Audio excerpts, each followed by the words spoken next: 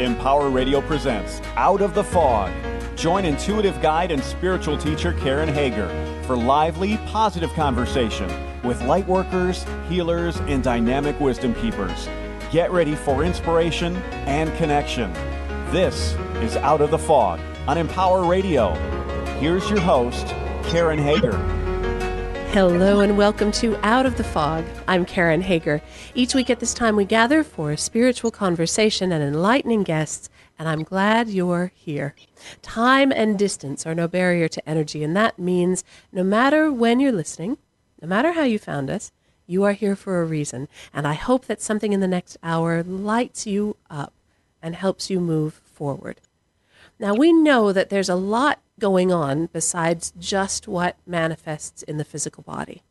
But how do we tap into that something else, that what is behind, to create healing in the body, mind, and spirit, especially when we're dealing with chronic or hard-to-pin-down illnesses? Kevin Peer is my guest today, and we'll be exploring a mind-body-spirit approach to healing called the Hero's Journey of Healing that he developed. This is a protocol that combines universal myth and personal story with insights from the fields of neuroscience, epigenetics, psychobiology, and psychoneuroimmunology, along with the techniques of hypnosis and guided imagery. So this is going to be interesting, and I hope opens a new door for you. Are you ready to meet him? Kevin Peer is a mind-body wellness consultant, Reiki master, a transpersonal hypnotherapist, and an internationally recognized documentary filmmaker. After contracting a long undiagnosed case of neurological Lyme disease, Kevin embarked on a long and difficult journey to regain his health. And this journey led to insights regarding mental, emotional, and spiritual factors that are integral to a successful healing process, and in time led to the development of the Hero's Journey of Healing. You can find out more about Kevin and his work at inneralliance.net. Kevin, welcome to Out of the Fog. Thank you for having me, Karen. I'm very glad you're here. Maybe we should start, if it's all right. Let's start with your own journey. I know from reading your story that you tended to kind of push things to the edge. And so you had a very cool career as a filmmaker, right?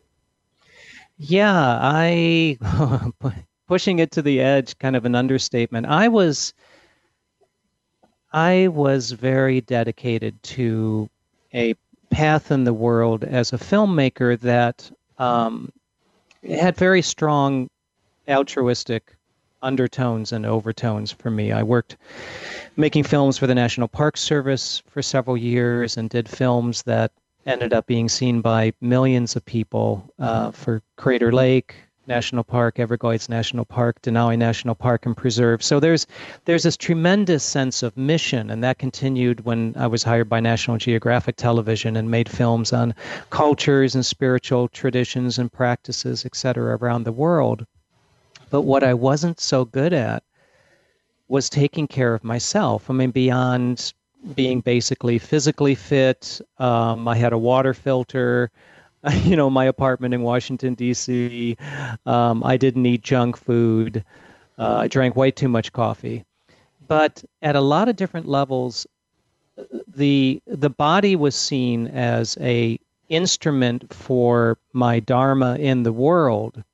And tough luck, but that body was going to get pushed hard because the life of a documentary filmmaker traveling around the world, dealing with all sorts of inner and outer critters and adventures and bad food and bad water at times and chronic lack of sleep, on location filming. It was extremely rigorous, and I continued to push it. And at a certain point, I did start to slow my life down based mostly on the wisdom that I was exposed to in filming different indigenous traditions around the world, who are, of course, so much more wise when it comes to living in this present moment and finding all that needs to be in this present moment. And they taught me how to slow down a bit, but it was only a little bit. And long story short, over time, my health started to really go down, just, here and there, just things that were odd, and lowered energy and brain fog and bouts of depression. And it was a chemical imbalance, like my friend, the psychiatrist, said, or, what the heck was going on? And finally, in 2006, the hammer came down, and I just couldn't function anymore. I couldn't put sentences together.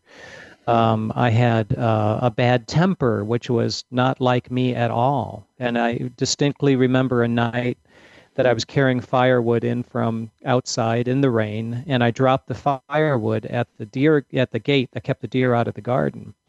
And I just cursed up a storm. I felt so much rage, and it was in that moment, standing in the rain, now in tears, that I just said, something is going on. This is not me. I don't know what it is. I don't know who this is, but this is not me, and I've got to find out. I'd already been to a number of doctors. None of them suspected, because they didn't know enough about Lyme disease. I ended up diagnosing myself based on, looking up the University of Google on a consistent basis, and the symptoms that I kept plugging in kept coming up with the results of Lyme disease. And that, in 2006, began what I would call the hero's journey of healing. Began my own journey of coming to terms with an entirely different relationship with my mind and my body and my emotions and my spirit. In a way, the shadow side, and I'm sure, Karen, that you're very familiar with this, either in your own life, because it's so common for us, people who want to do karma yoga, who want to make contributions to the world. And it's really easy to put the needs of the self, to regard them as being kind of selfish and superfluous. And so, in time, I had to really learn a lot about this kind of compassionate self-care that did not put the needs of my path in the world, even if it was altruistic, that did not put that first over the needs of the body, because there was no choice. My back was kind of literally up against the proverbial wall, and there was nowhere else to go but down, unless I learned how to embrace this more compassionate way of relating with myself. And that opened up a tremendous number of things. I studied Reiki. I'd already had level 1 and level 2 Reiki, so I became a Reiki master, and my health improved incredibly.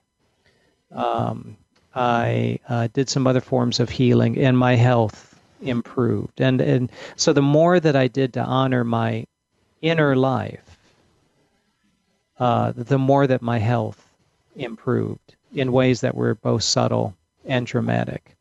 And so this was a long, multi-year journey of trying a variety of different healing modalities in the medical end of things, ranging from intravenous antibiotics all the way to the non-conventional medicine around homeopathy and herbal protocols, and even Rife machine technology, and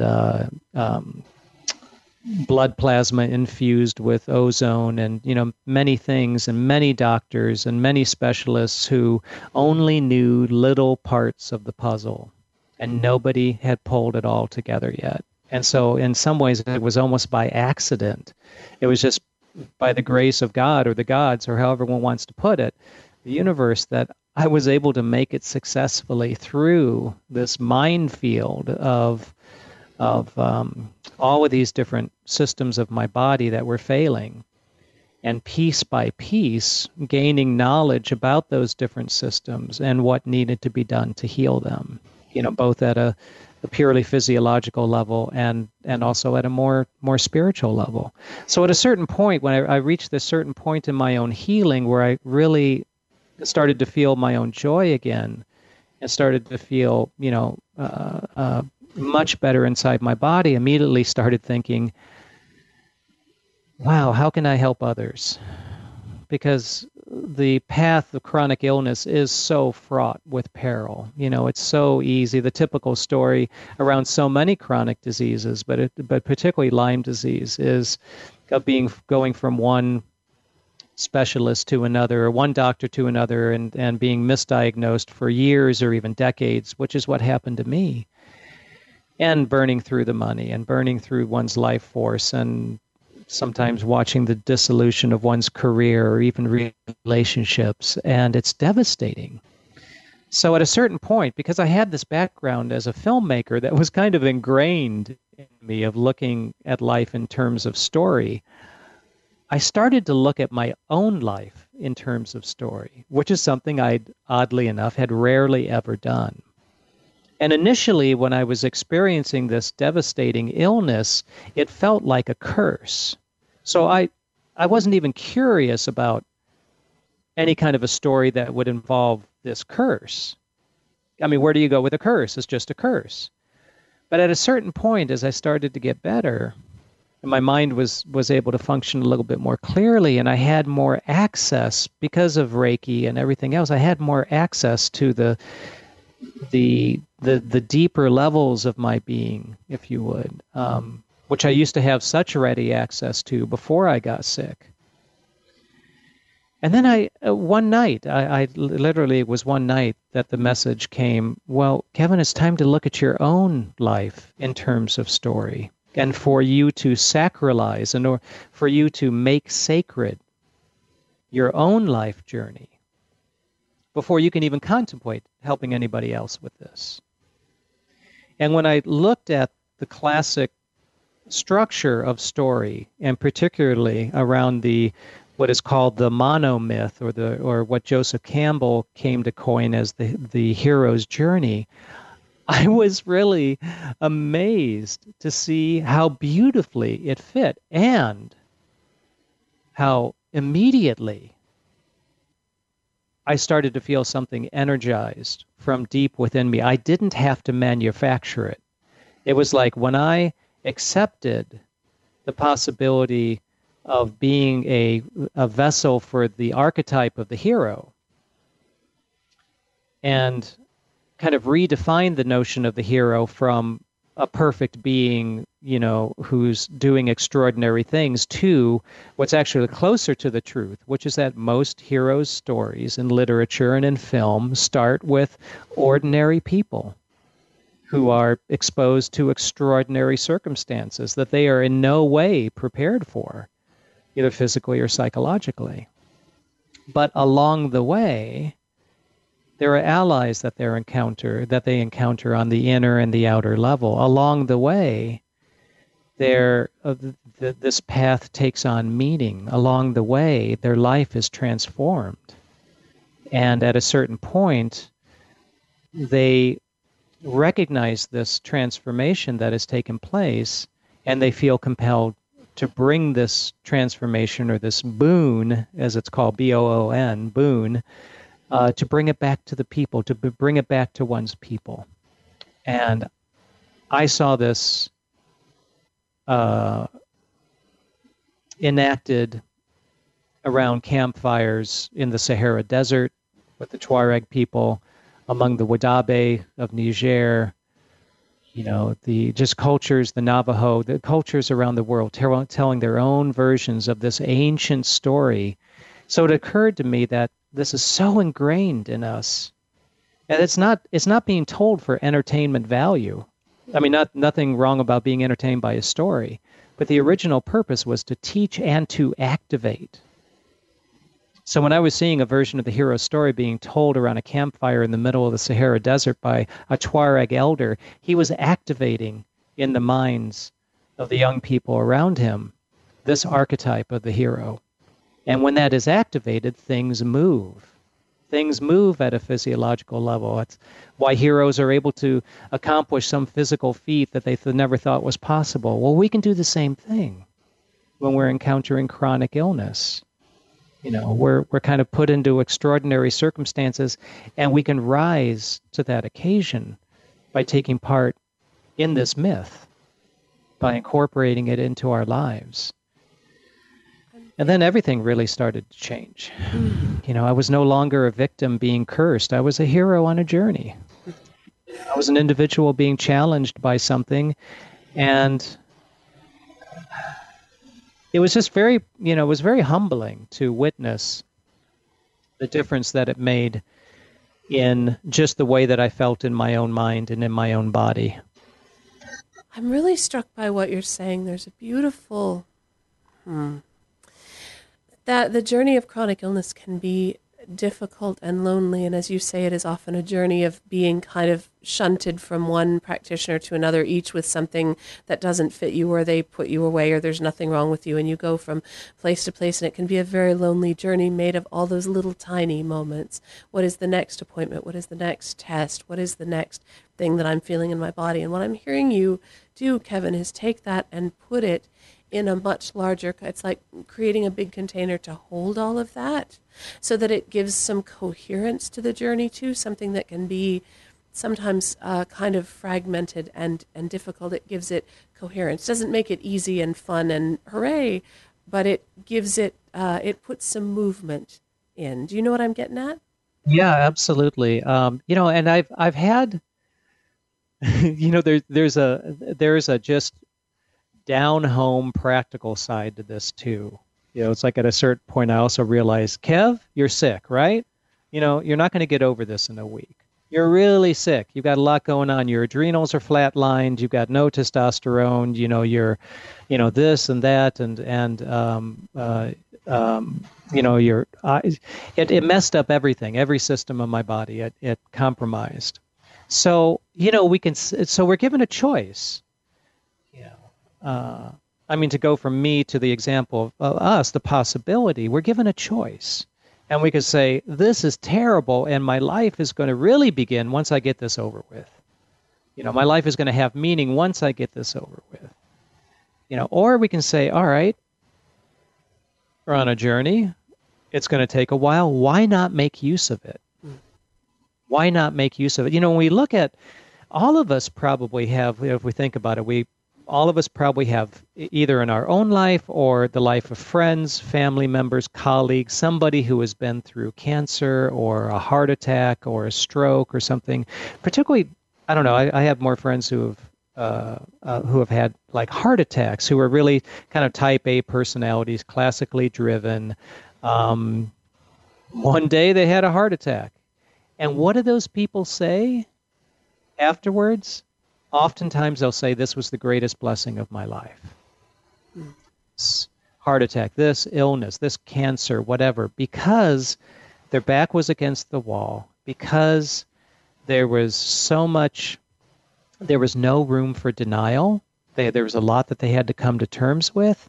And there is an energy that gets released, that becomes available when one participates in an illness or in a challenge in that way, versus the other choice is to crumple. The other choice is to just kind of fall into oneself, and that doesn't really lead to anywhere, but down. Well, and then you get on the psychotropic drug bandwagon because, okay, you're feeling down. Well, let's put you on an antidepressant, and you're having trouble sleeping. Let's put you on a sleeping pill. And, oh, you're feeling anxious. Well, let's put you on an anti-anxiety. And at times you feel like you're a little crazy. Well, let's put you on an antipsychotic. This is what's happening, to millions of people. And, this isn't the time or the place, to discuss whether there are the merits of psychotropic medications, but it's not even an easy way out. It's an easy way down. Yeah. When I had a practice in Northern California, I didn't realize when I opened my practice, and this was just to back up a tiny bit. So after I reached this point of much greater wellness, and after I became a Reiki master and everything, I also decided that I wanted to work with people on an individual basis and a small group basis, helping them to heal their inner lives, because that was the other dimension. I realized that there were things that were going on with me emotionally. There were things that I was hanging on to that when I shifted those things within me, my health took another leap. It was like, all these little knots, and sometimes not so small knots, that we have inside of us, ways that energy gets tied up or distorted through anger and resentment and guilt and sadness and, things that become chronic in themselves, and they form their own neurological feedback loop. And there it is. It becomes our life. That's what everything looks like. Well, that ties up a lot of energy that is really needed by the immune system, and by all the wonderful restorative capacities that the body has. And as we take care of those things, those emotional components, let go of resentment, let go of the what I call illness agreements, the way that subconsciously we agree to be ill, that we or that we just say, well, look, this is the way life is, nothing I can do about it, or externalizing our power too much onto figures in the outer world, like doctors, etc. That all ties up and distorts energy. And so when those energies are aligned again in their more, their more proper way, then that energy becomes available to heal. That energy becomes available to, again, for the immune system and all the other systems of the body to say, come on, we know what to do. We just have to have the opportunity to do it, because the body wants to heal. It's our natural state. When we are, it's different to be inside of an illness looking out than it is to be outside looking at someone you love. And what I'm taking from what you're saying is that there's a way for us when we are inside the illness, whatever the condition or whatever it is, that there is a way for us from inside to get greater perspective, that it doesn't have to be that narrow perspective, that we can see more, we can tap into more, and that the more we untie those knots, the more that we're open to expanding our awareness from inside, from the place where we are, the more healing can take place. Does that sound right? Yes, absolutely. And it's as simple, it can start with something just as simple as saying, I'm on a journey. Just those words, I'm on a journey. A journey implies a lot. It implies that we're going from one place to the other. It kind of implies progress of some sort. Now, not everybody who encounters illness is going to recover from that illness. I've had friends a couple of dear friends who found out that they had cancer, and by the time they found the cancer, it had, spread. But they decided, okay, I've got however amount of time to live, I want to do it well. I want to heal emotionally. I don't want any loose ends. I want to be the largest human being that I can possibly be. And they weren't able to successfully fight off the illness, but when they came to the time of their passing, they were remarkable and loving and full of grace individuals. It was just such a beautiful thing to behold. And there's a blessing in witnessing that in someone else too. You said something earlier about taking your journey and bringing it to be of service, bringing what we learn on our journey back to our people, back around the people who are around our campfire. And there is a blessing in seeing someone's passing, someone's journey when it's done in that way of awareness, that way of expanded presence. Yes, it really is. And kind of going back to that idea of it's as simple as, I just call it changing the context. So there's plenty in our culture that conspires to encourage us to feel like victims, particularly in Western culture. It's just very, very strong. And so in a way, we're kind of pre-wired. We're wired by so much of what's around us, so much of the media, et cetera, to interpret life, which means to interpret our own experience in terms of a victim. And the problem with that is that it usually doesn't actually lead to compassion for the self. And energetically, it becomes another way that energy becomes distorted within us because it doesn't go to any place useful. Mm-hmm. So one of the things that I do, when I work with clients is right off is to change that victim trance, because it is a trance. It is a it is a way that the mind, that the nervous system is wired to interpret reality in a certain way that feels real to us, fundamentally real to us, when actually it's just kind of a trance that feels real. And the trance can be broken, the trance can be shifted, and it's actually not that difficult to do. Mm-hmm. It's a process of letting go and letting be than it is of the hero's journey of healing is not a Herculean effort to do something. It's more about allowing more natural ways of being and perceiving to arise.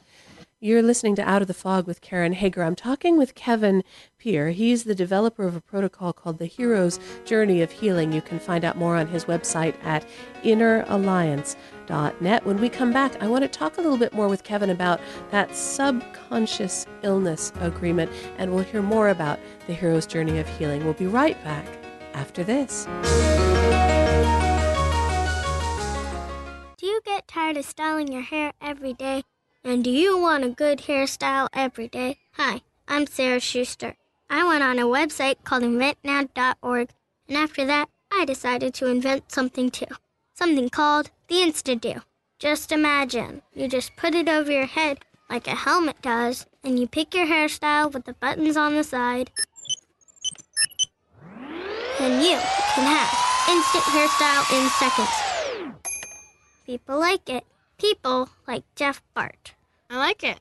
And people like Kenneth. It's this helmet thing, and it fits over your head, and it's great. Thank you, Kenneth. You should go to inventnow.org, and it could help you come up with your own invention. After all, look at me on the radio now. Anything's possible. Keep thinking. Get started on your own inventions, or just play some games at inventnow.org. Brought to you by the U.S. Patent and Trademark Office, the National Inventors Hall of Fame Foundation, and the Ad Council. Hey, Larry, mind if I sit down? Nope.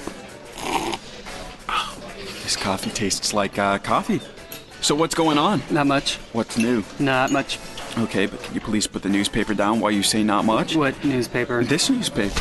Oh, dude. What happened to your face? I see 1, 2, 3, 4, 5, 6. Ow. Dude, what is this? 11 pieces of toilet paper stuck to your face? I'm shaving in the dark to save energy. I'm helping the environment. That's a dangerous way to help the environment. Well, sometimes you have to sacrifice yourself for the greater good. Dude, there's an easier and safer way to help the environment without sacrificing yourself. Go green, go public. Take public transportation. It's good for the environment and you won't have to live behind a newspaper. Wow. But for now, put the newspaper back up. A message from the public transportation systems across the country. To learn more, visit publictransportation.org. I'm home, and I love it. I'm home where I belong. I'm home, and I love it. I'm home where I belong. It's always nice to come home. But these days, many Americans are at risk of foreclosure and losing their homes. Fortunately, help is available. Making Home Affordable is a free program from the U.S. government that has already helped over 1 million struggling homeowners, and we want to help you. I'm home, and I love it. I'm home. Find out now what your options are. Go to makinghomeaffordable.gov or call 1-888-995-HOPE. The sooner you act, the better chance we can help you. I'm home where I belong. Brought to you by the U.S. Treasury, HUD, and the Ad Council. And now back to Out of the Fog with Karen Hager on Empower Radio. EmpowerRadio.com. Welcome back to Out of the Fog. I'm Karen Hager, and I'm talking with Kevin Peer. He is the developer of a mind-body-spirit approach to healing that's called the Hero's Journey of Healing, and you can find out more about Kevin and his work at inneralliance.net. And of course, I'd love your feedback about what you're hearing on the show today. Are you someone who is living with chronic illness, or do you have a loved one who's living with chronic illness? Are you hearing anything today that helps you shift that perspective, change context, as Kevin is saying, to help you see kind of the bigger picture, tap into the journey of the process that you're on? You can always reach me through email. My email address is karen@karenhager.com. And of course, karenhager.com is my website. Lots of lovely stuff there for you. Kevin, before the break, we were talking about shifting out of what you were calling that victim trance.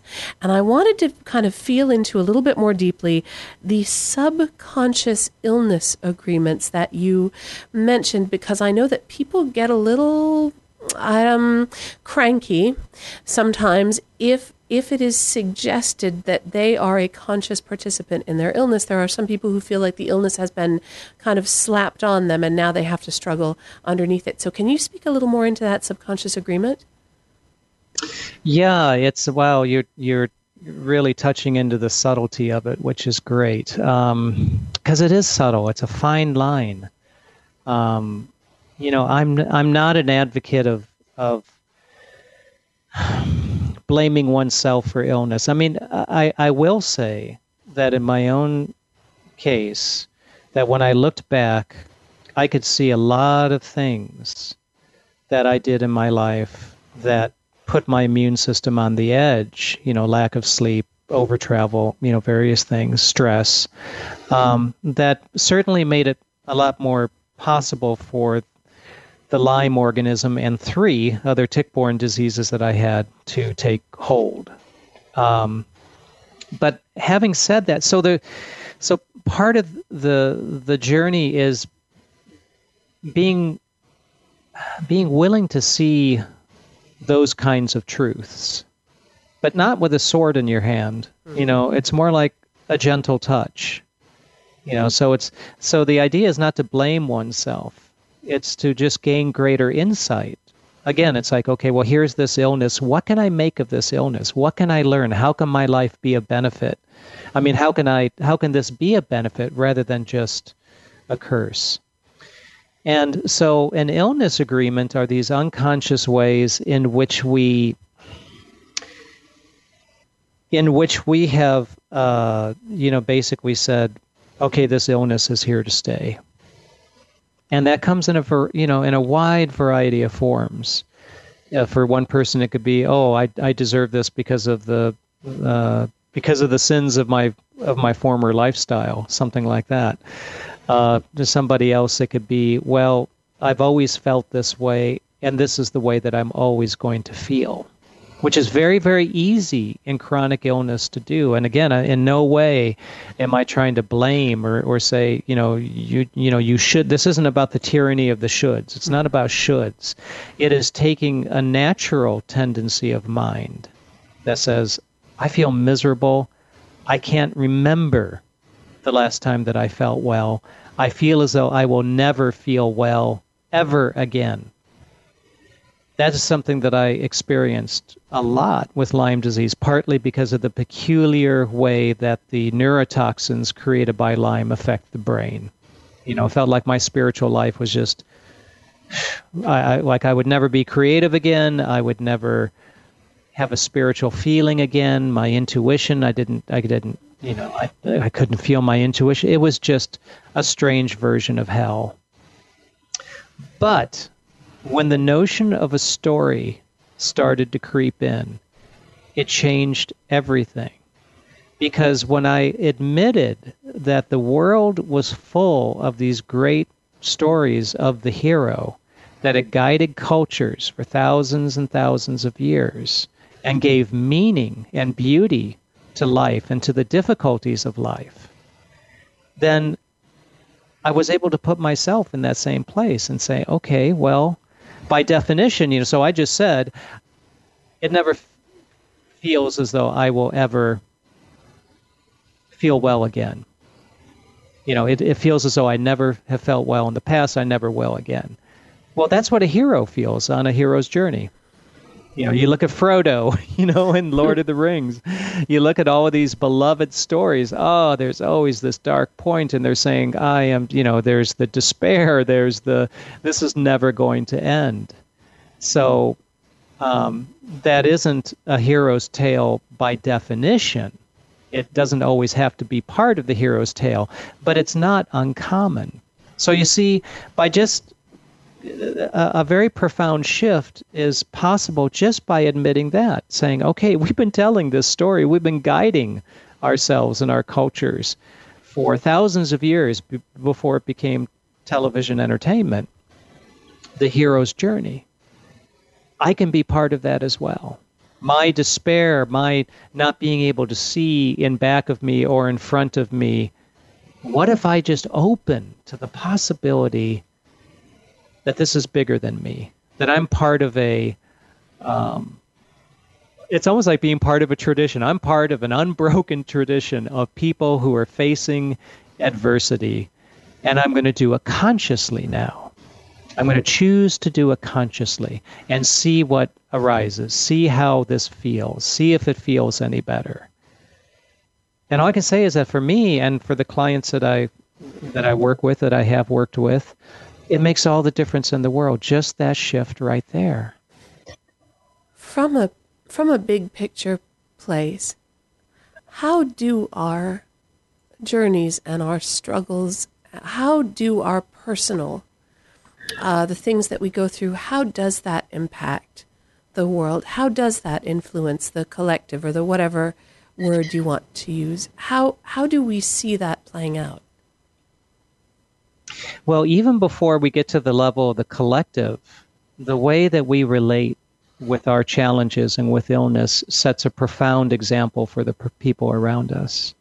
An example of what is possible.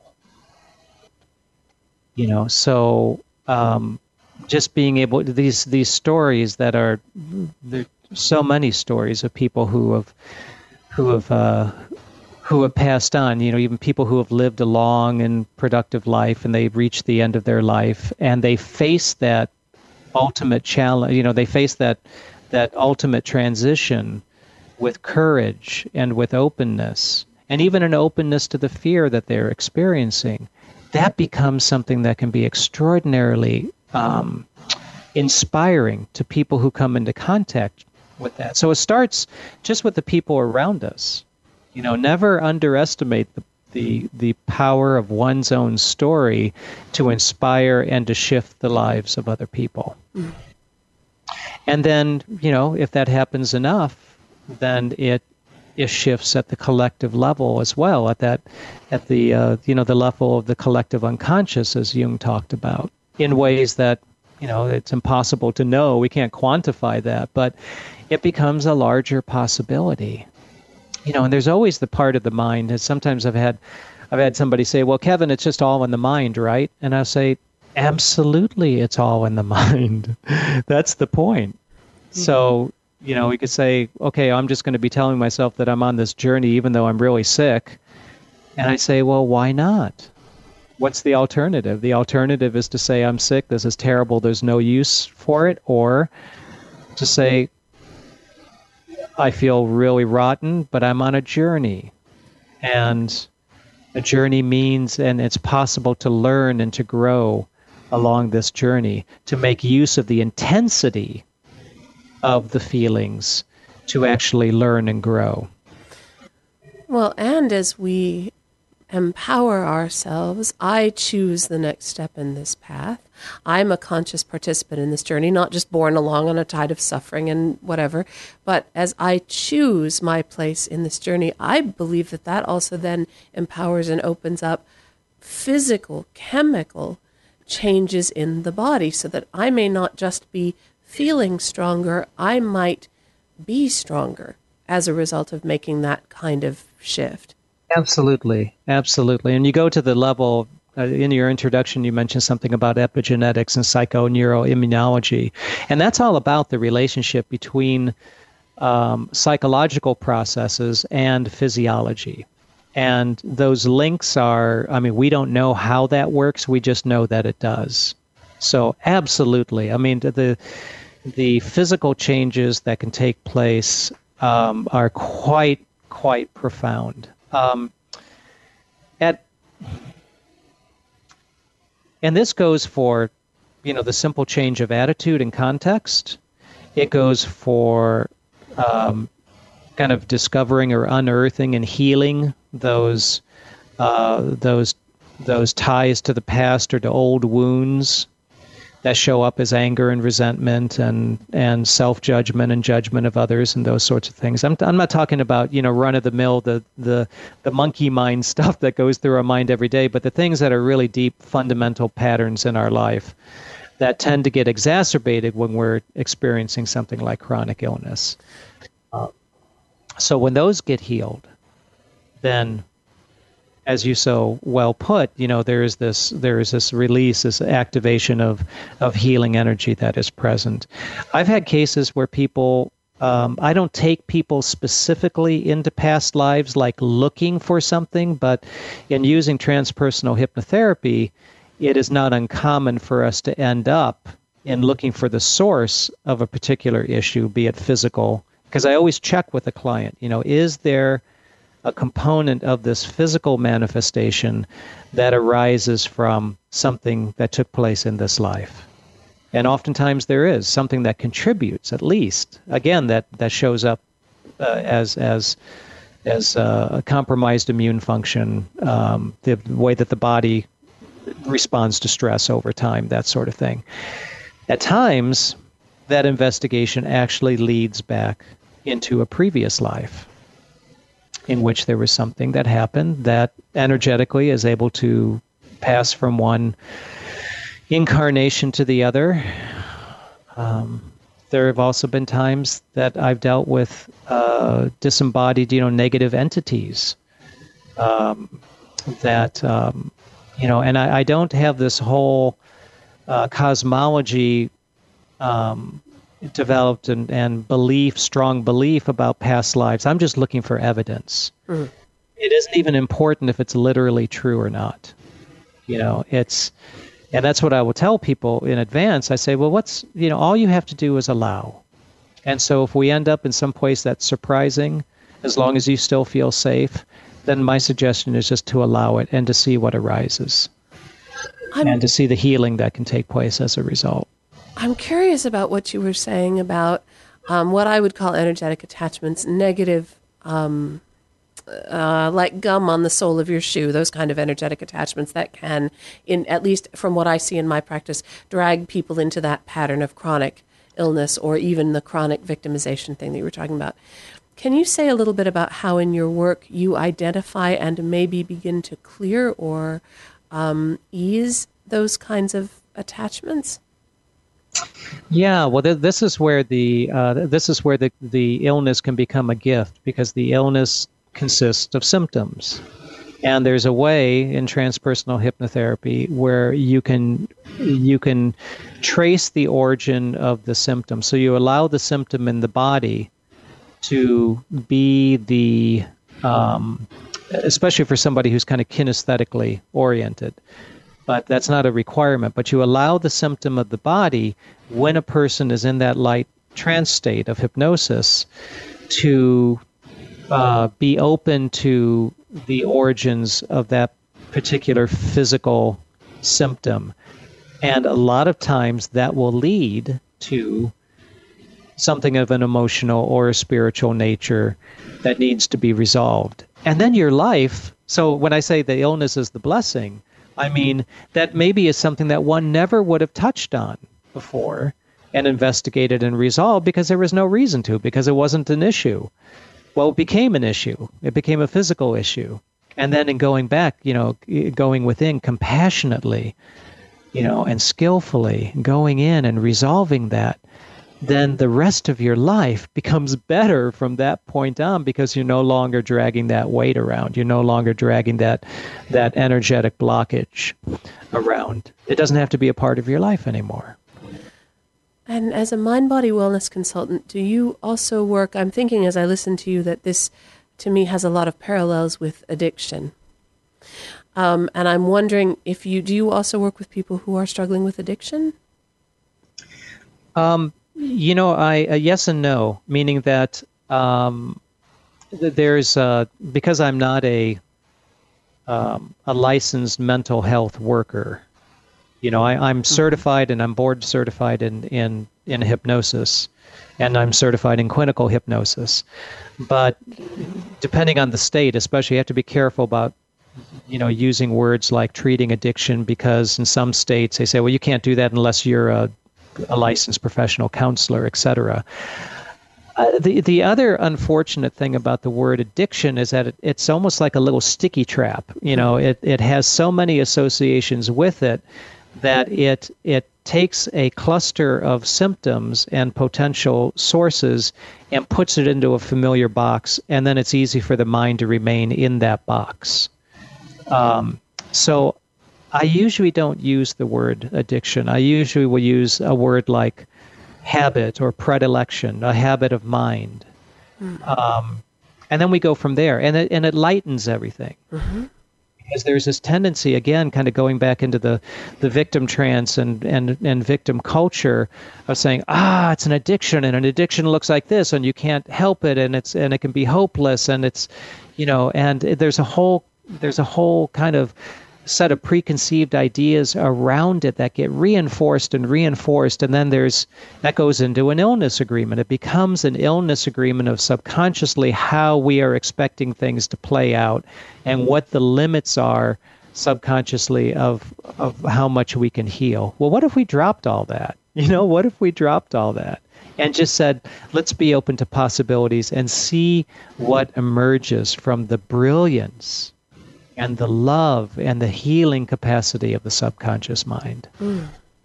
When you connect with someone initially, how is it that you are determining kind of what their best path is? What is the discernment for you as the practitioner, as the healer? How do you decide what might work best for each person? I would imagine it's quite different for everyone. It is. Yeah, that's a great question. Well, there's a questionnaire. There's always an introductory, free introductory 20-minute conversation that I have with a potential client before we work together because I want to make sure that the person is willing to do inner work, that the person is ready for that they're hungering for that, that they're open to that. Because that's really a big prerequisite. And then everything can start off really in an encouraging way.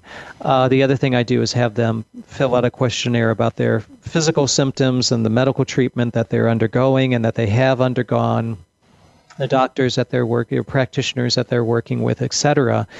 Also some questions relating to diet and some things around lifestyle. What I'm trying to do is I'm trying to get the mind, body, spirit picture. I ask them about their spiritual beliefs, their religious tradition, if they have inner archetypal figures or inner spiritual religious figures that mean a lot to them. Because I want to bring all of that into the process of healing. So one level that I'm working with people on is, right from the start, is that physical level. And usually in each session, there'll be a kind of checking in about what's going on physically, what treatment is happening. I'm always doing research into different kinds of treatment modalities that are promising for Lyme disease and other kinds of things. Not that I will tell people ever what to do medically, because I won't, but I can provide them with information that they can then take to their practitioner. The only thing that I will do is I will tell people, I will encourage people, and I will say, if you have a doctor who is not listening to you, who's telling you all the time that you're crazy, who is telling you who's refusing to get, a particular test that you want to get because you think there's something going on with your thyroid, and they refuse, you need to see another doctor. So I am all about empowering, helping people to become empowered patients and to kind of end the tyranny of this kind of authoritarian model where the doctor is like God and to where they know better than you ever will. Well, that's not the case at all. And for many people with chronic illness, they already know that because of all the doctors that have failed them in the past. Mm-hmm. So there's looking at the physical picture. what are you eating? What do you have you had your hormones tested? Some of these base things. Do you live in a house that has mold in it? Just a lot of questions like that can really impact and show up as chronic illness. And then, because I've received this information from this questionnaire, I will also get a sense of what the person's priorities are. What are they struggling with right now? For one client, it might be, I'm already feel like I'm on the path, but I don't really know how to look at this as a meaningful journey, and I want to look at it as a meaningful journey. For somebody else, I would just say, I'm depressed. I don't know what to do. My family thinks that I'm crazy. It's just a tangled mess. And so we kind of thread by thread untangle that mess. So things are going on simultaneously. One of them is that they're becoming more empowered and being able to relate with their doctors and family and friends in a more constructive way. If there's deep unconscious patterns that are holding that in place of being disempowered, then we start to work on that. Just simple physical things that they can be doing. I may discover early on that there's something that they're eating that they actually have an allergy to or a sensitivity to, and that their life could change, in a very positive way just by removing that. It's extraordinary sometimes how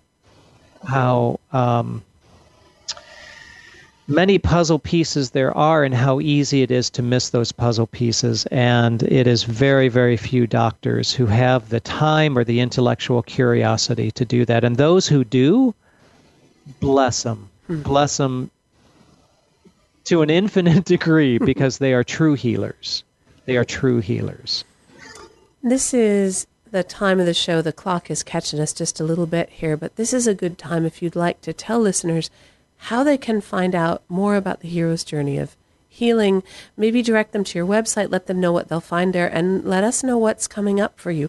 I'm hoping for a book, sir. Will there be a book? Because I'm hoping for the book. Yes, there will be a book. I'm actually starting on the book right now, and wonderful. I'm in the process of writing it. And I would say, middle of 2017. Yeah. So my website, I have a practice called Inner Alliance Consulting, and my website is INNERALLIANCE.net, inneralliance.net. And on that website, there's, for most of the pages on the website, there is a brief little video introduction that I give. Some people are more visually oriented and say, well, I want to hear them say it. I don't want to read it. So there's that option. And then there's also lots of information on each of the page, particularly the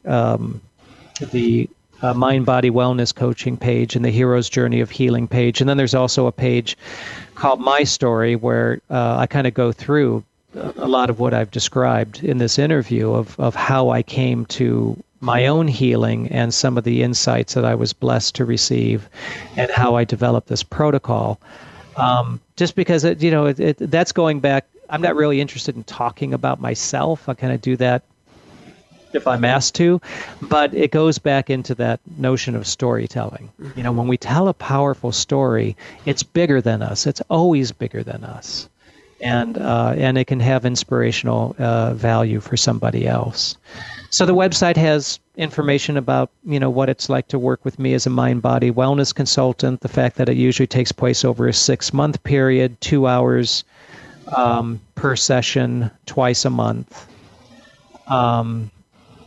And then more information about the hero's journey of healing, etc. So. Wonderful. Kevin, thank you so much for being on the show. What a really cool way to reframe how we think about illness. And thank you so much for being here. Oh, you're welcome. Thank you, Karen. It was great to be with you. Wonderful. That is Kevin Peer. He is the developer of the Hero's Journey of Healing Method. You can find out more about Kevin and his work at inneralliance.net. net. And of course, you can always head over to KarenHager.com, take a look at what's coming up. There are lots of classes and events. There's always something going on there. And if you believe, as I do, that when we bring our intention together for peace, for change, for good, that things really do change, I invite you to check out openpeacefulheart.com. That's a free monthly guided meditation open to everybody from around the world. Come in and join us for 15 minutes once a month as we set an intention for peace, for change, for healing in our hearts and at the heart of the world. That's at openpeacefulheart.com. And thank you for listening today. Together we are spreading a little more light in the world, and a little more light is always a good thing. Until next time, I'm wishing you peace.